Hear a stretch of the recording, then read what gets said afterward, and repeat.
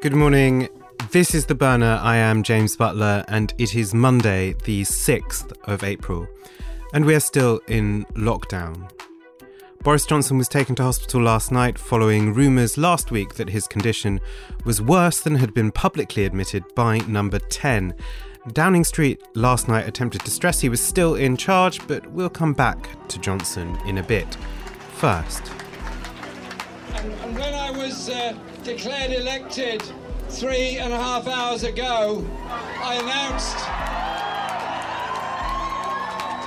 announced to our conference that my first action in this new position as leader of the Labour Party would be to come to a demonstration in support of refugees, the right to asylum, and the human needs of people all over the world.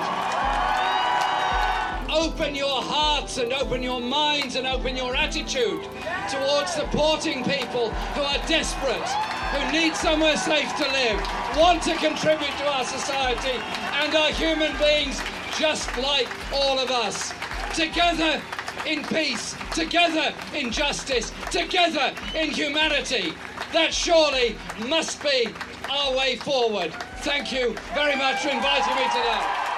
Corbyn is gone, and a new Labour leadership takes the reins. That clip was Jeremy Corbyn in 2015, almost immediately after winning the leadership of the Labour Party for the first time, when he went to a pro-refugee, pro-migrant rally in London. And it's sometimes difficult to remember in the long 5 years that have passed since, but it was like a long-needed drink of water in a desert. And there was nobody at the top of British politics at that time who would express solidarity in those terms. We had, after all, just come out of the era of, what do you feel when you see a white van, Mr. Miliband? I feel respect. Christ. And it was also, I think, startling for those of us on the left to see a man who had been at our picket lines and on our protests bring together a wave of people far wider and more numerous than we ever expected. With the bitterness of 2019 still on our tongues, we should remember 2017, but 2015 as well. But he's gone, and Keir Starmer is now in charge. Many of the people most identified with the Corbyn period are now leaving the Labour front bench. Abbott and McDonnell already indicated that they would step down. Last night, others, including Lavery, Trickett and Barry Gardiner, were also on their way back to the back benches. And Starmer had indicated that he intended to create a shadow cabinet reflecting both the balance of the party and the spread of the country.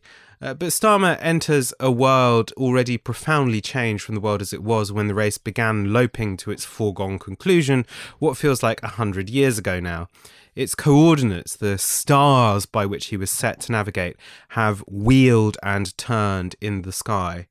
It would take much longer than the few minutes that we have this morning to properly take stock of the Corbyn period at minimum, and who knows for how long the political direction of the party has changed, and the policies of the Corbynite period remain immensely popular with the party's members, something Starmer recognised in his campaign in his 10 pledges. On broader political questions, the party decisively turned away from technocratic blandness. None of the serious contenders as Corbyn's successor spoke the same unsalted pap as his rivals did in 2015. At the same time, the Corbynite programme of party reform, which was always more controversial in the coalition which made up Corbynism than often realised, it has to be said, it never quite became reality. Though the membership has swollen, little of it is engaged, including the 250,000 odd who didn't vote in this election. The party's structures have changed really very little in the past 5 years. Democratisation stalled. It's likely many on the party's left will identify this as one of the key failings of the past few years, and I share that judgment. There are open questions. How, for instance, might momentum now adapt? It's now freed from what were sometimes dual and conflicting imperatives: defend the leadership of the party, including from wreckers internally, while pushing for the advancement of left-wing policies within it, and perhaps some serious conversations to be had there about that organisation's direction. At the very least, it will need to rethink its role as more than trying to pick up the slack of Labour's press relations, which is, at times, what it felt like in the past year. I often like to nick the line attributed to Zhou Enlai, purportedly when he was asked about the success of the French Revolution. it is too soon to tell. The true outcomes of the Corbyn period will only be understandable in the way it shapes its successor movements, and that is as yet unclear. And it also depends very greatly, I think, on who stays in the party and who leaves. And no one can quite read the tea leaves yet, and that is itself remarkable for Starmer to have reached the end of his campaign and victory within the party, and holding now what is probably the toughest job in politics, that's leader of the opposition and particularly leader of a Labour opposition, and to still know relatively little about him or to be able to predict which way he'll go on key questions. The new shadow cabinet has avoided what would be a gut blow to the left. That would be appointing Rachel Reeves as John McDonnell's successor, for instance, and given her an enthusiastic record of dog whistling and cheerleading for austerity, the dog whistling nonsense on migration, for which she is well known among the left of the party. She's in the shadow cabinet, though, shadowing Michael Gove at the cabinet office and the like. Soft left candidates like Annalise Dodds are, in fact, in the top roles. Lisa Nandy becomes Shadow Foreign Secretary, and we wait to see what, and indeed whether, Rebecca Long-Bailey might be offered, and that will become clear, I think, later today.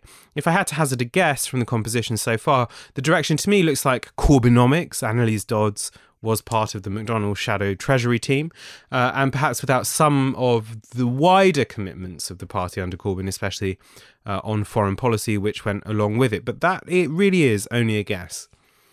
In any case, at least for the moment, the coronavirus changes everything. This was a leadership candidate expecting to come in and deal with Boris triumphants gliding around on his slick and rather large majority and having got Brexit done, and perhaps waiting for it all to unspool and get sticky for him. That's just no longer true. There is virtually no other story at the moment anyway, and even when the immediate medical phase of the pandemic ends, there are at least two enormous consequences to face. That's the vast economic shock now underway, and now becoming very visible, and perhaps the more diffuse consequences among the wider population if we're forced to effectively live in near isolation for a substantial chunk of time, effectively giving some of the behavioural symptoms of clinical depression to a vast swathe of Western Europe. It could be that everything clicks back into place. That does seem to me increasingly like the least probable outcome, that this moment differs from the 2008 crisis because it works effectively from the real economy into the financial system rather than the other way around, and that it is unlike previous pandemics which passed and left little changed because we no longer think about what government is for and its responsibilities, what its capacities are, in the same way that we did, say, 100 years ago around the time of the Spanish flu. But in any case, we're on the horns of emergency conditions, and they're difficult for any opposition leader. Do you criticise the government response, which in so many ways and urgently does need criticism, or do you effectively support the government during the emergency period, not least because your reading of the popular mood is that criticism, which looks destructive or self-seeking, will be far worse for you in the long run? I spoke to the Prime Minister yesterday and said to him that I mean what I say about constructive engagement. We've all got a duty here to save lives and protect our country, and the Labour Party, under my leadership, will ask difficult questions, but only for the purpose of pointing out mistakes so they can be put right. So that's the approach I'm going to take. Constructive engagement, working and having the courage to say the government's got it right when the government has got it right. Getting the balance right is important here. We've got to be constructive. We've got to pull together, support the government where it's right to do so. But asking those difficult questions matters. You can see that when the difficult questions were asked on testing, things began to move. Same thing with equipment on the front line. So scrutiny is important here, because if scrutiny points out mistakes that can then be put right, it's achieved a very important thing going forward. But not opposition for opposition's sake. I'm not going to score party political points, and I won't demand the impossible, which is very easy to do in a time like this. Right. The answer for Starmer at the moment appears to be a kind of caution. And lots on the left will bridle at this, but I think it's motivated by a recognition, and a right recognition, that a kind of pure oppositionism is very difficult right now. My concern is that that caution not be elevated into a principle in and of itself. And to deride opposition for opposition's sake is a good line, but it can easily degrade into offering no opposition at all. It's worth saying that the world is changing and shifting around us. A piece by, of all things, the Financial Times editorial board over the weekend underlines just how much so in terms of economic recovery. It really astonishingly in some ways says policies like basic income will have to be in the mix. That's important. On the one hand, look, it's the FT is the press arm of the economic system, recognising that it's in crisis and doing anything in a crisis to try to resolve it. And afterwards they'll say, well, we never said anything like that at all. But it does indicate that on the other side of the crisis, many of the colours in the palette will be Labour's. It's important to lay the foundations right now of the political claim to that future. Many of Corbyn's critics have spent the last few years asking, can you move with the times? The same question applies here as well. The claim that politics stops during the emergency is a well-turned piece of rhetoric, but it is just that, rhetoric. I could bang on a bit about the press reception to the end of Corbyn's tenure, their casual rewriting of the history of the past 5 years, which is more contested and more interesting than they now want to make it, and the sheer excitement that they have at the return of a respectable opposition, or the exultant pieces of imagined bloodletting by washed-up retirees of the Blair years. Alan Johnson was on Sky over the weekend, fantasising from his living room yet again about a new purge of momentum. That won't happen, I think, and one shouldn't get overexcited by the Sturm und Drang of the terminally irrelevant, but one should know it's out there. To me, there's a more important question instead. Now, I don't like that Tony Benn line that's doing the rounds at the moment about there being no final victory and no final defeat. I actually do think there are, of both. But I understand the need for consolation, especially for those of us who still taste the bitterness of that December defeat. It's an especially pressing question for those who flooded into the party before and after Corbyn's leadership win and who were inspired by his politics and maybe more so the politics of the movement around him. I know that there's certainly been a sense among some that, well, if there's no future for the left in the party, why not go outside of it instead? Why not do community work or drift somewhere smaller and perhaps less stressful outside? That is a mistake. The prophecy that there is no future for the left in the party is a piece of palm reading done by soothsayers on the party's right who urgently wish it to be true. But the only way it comes true is if people like you and people like me make it come true. Something personal then. I came to left-wing politics in a period in which it didn't look especially promising. The fag end of the Blair years after marching against Iraq and involvement in the tiny movement around climate change and the small meetings of few socialists in stale rooms above pubs, the same old faces, fiefdoms, microsex, incomprehensible internecine ideological struggles. A return to those years, locked out of any meaningful presence in public life, speaking only to ourselves, waiting for reality to adjust itself to our expectations, that truly would be the disaster. There can be something alluring about the margins, but a return to them now to outsiderness would be self-defeating folly of the very highest order. Defeats are bitter, and lots of us have begun, and though few of us, if we're really honest, have finished, thinking about what it means to take the left forward, what we were wrong about, how we need to change, and as important as that, what we need to defend. Even now, people oscillate wildly between we did nothing wrong and everything must go. It's hard to be confident of your politics after a defeat, but the perverse thing about this moment is that it might actually remind us in all of its darkness, of the fault lines that we have always known are there, of the injustices that we have always known are there, of the urgent need for change that we know is there. The last thing on this, there were many things the left got wrong in its leadership of the party. All leaderships get things wrong. But there's a move made by many in the party and the press that deduces back from that, from those mistakes, to an argument that also your principles are wrong, that you should be ashamed ever to have held them, or regard them as a kind of fit of temporary madness. But I am not ashamed. I'm not ashamed to have been part of a movement that believed things could change profoundly. I'm not ashamed to have been part of a movement that said that the poorest he is equal to the greatest he. I am not ashamed to have been part of a movement which said the urgent crises which face the planet need far more than tinkering at the edges and just hoping it goes away. I am not ashamed of having been part of a movement that says hunger, poverty and despair are not inevitable features of the world as natural as the rain or the sun, but that they are man's creations and can be swept away by man.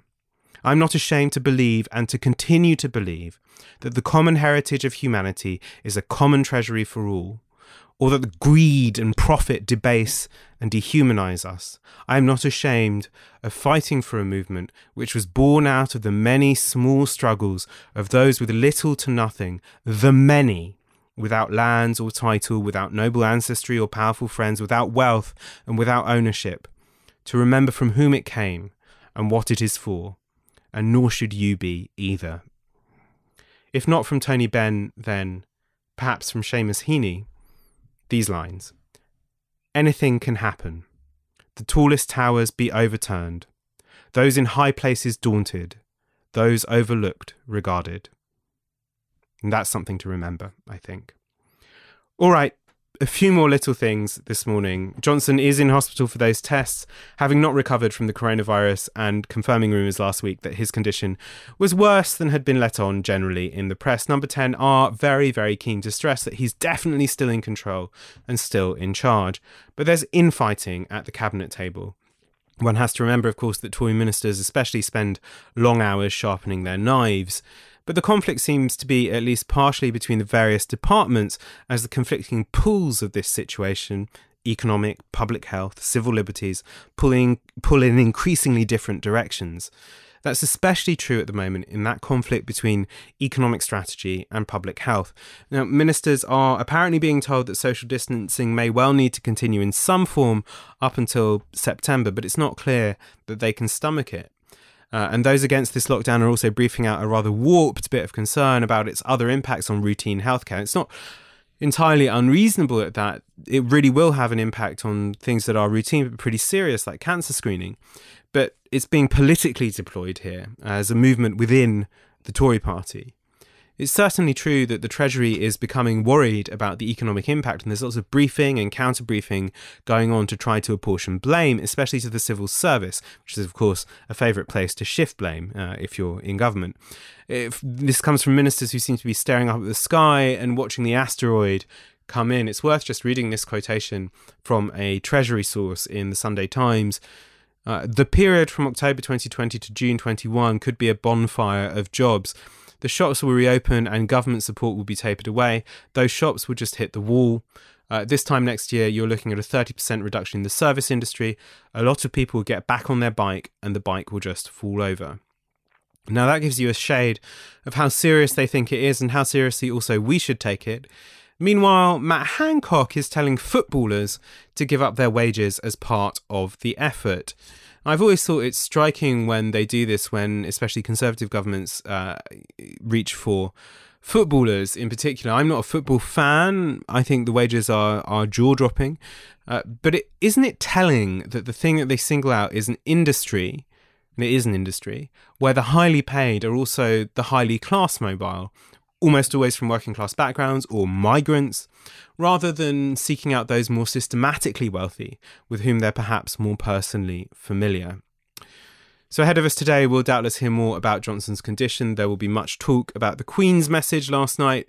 There will be some blaming, of course, for the general public for their perceived infractions over the weekend, and lots of attention on how the rest of the Labour reshuffle turns out. The US, of course, and its crank president continues to look pretty terrifying. A bit later today, head over to the Novara Media website and our feeds, where you'll get a truly stunning follow-up interview to the recent ACFM episode on Utopia. I wouldn't miss that. It really is the perfect thing for you to be listening to in isolation. Really, go do that. Okay, more coming as the week goes on. As ever, get in touch on james@novaramedia.com. That's it. That is it for this morning. Stay safe, stay home, wash your hands, and don't be a prick. This is The Burner, and I'll see you tomorrow. Bye-bye. This broadcast is brought to you by Novara Media. Go to novaramedia.com/support.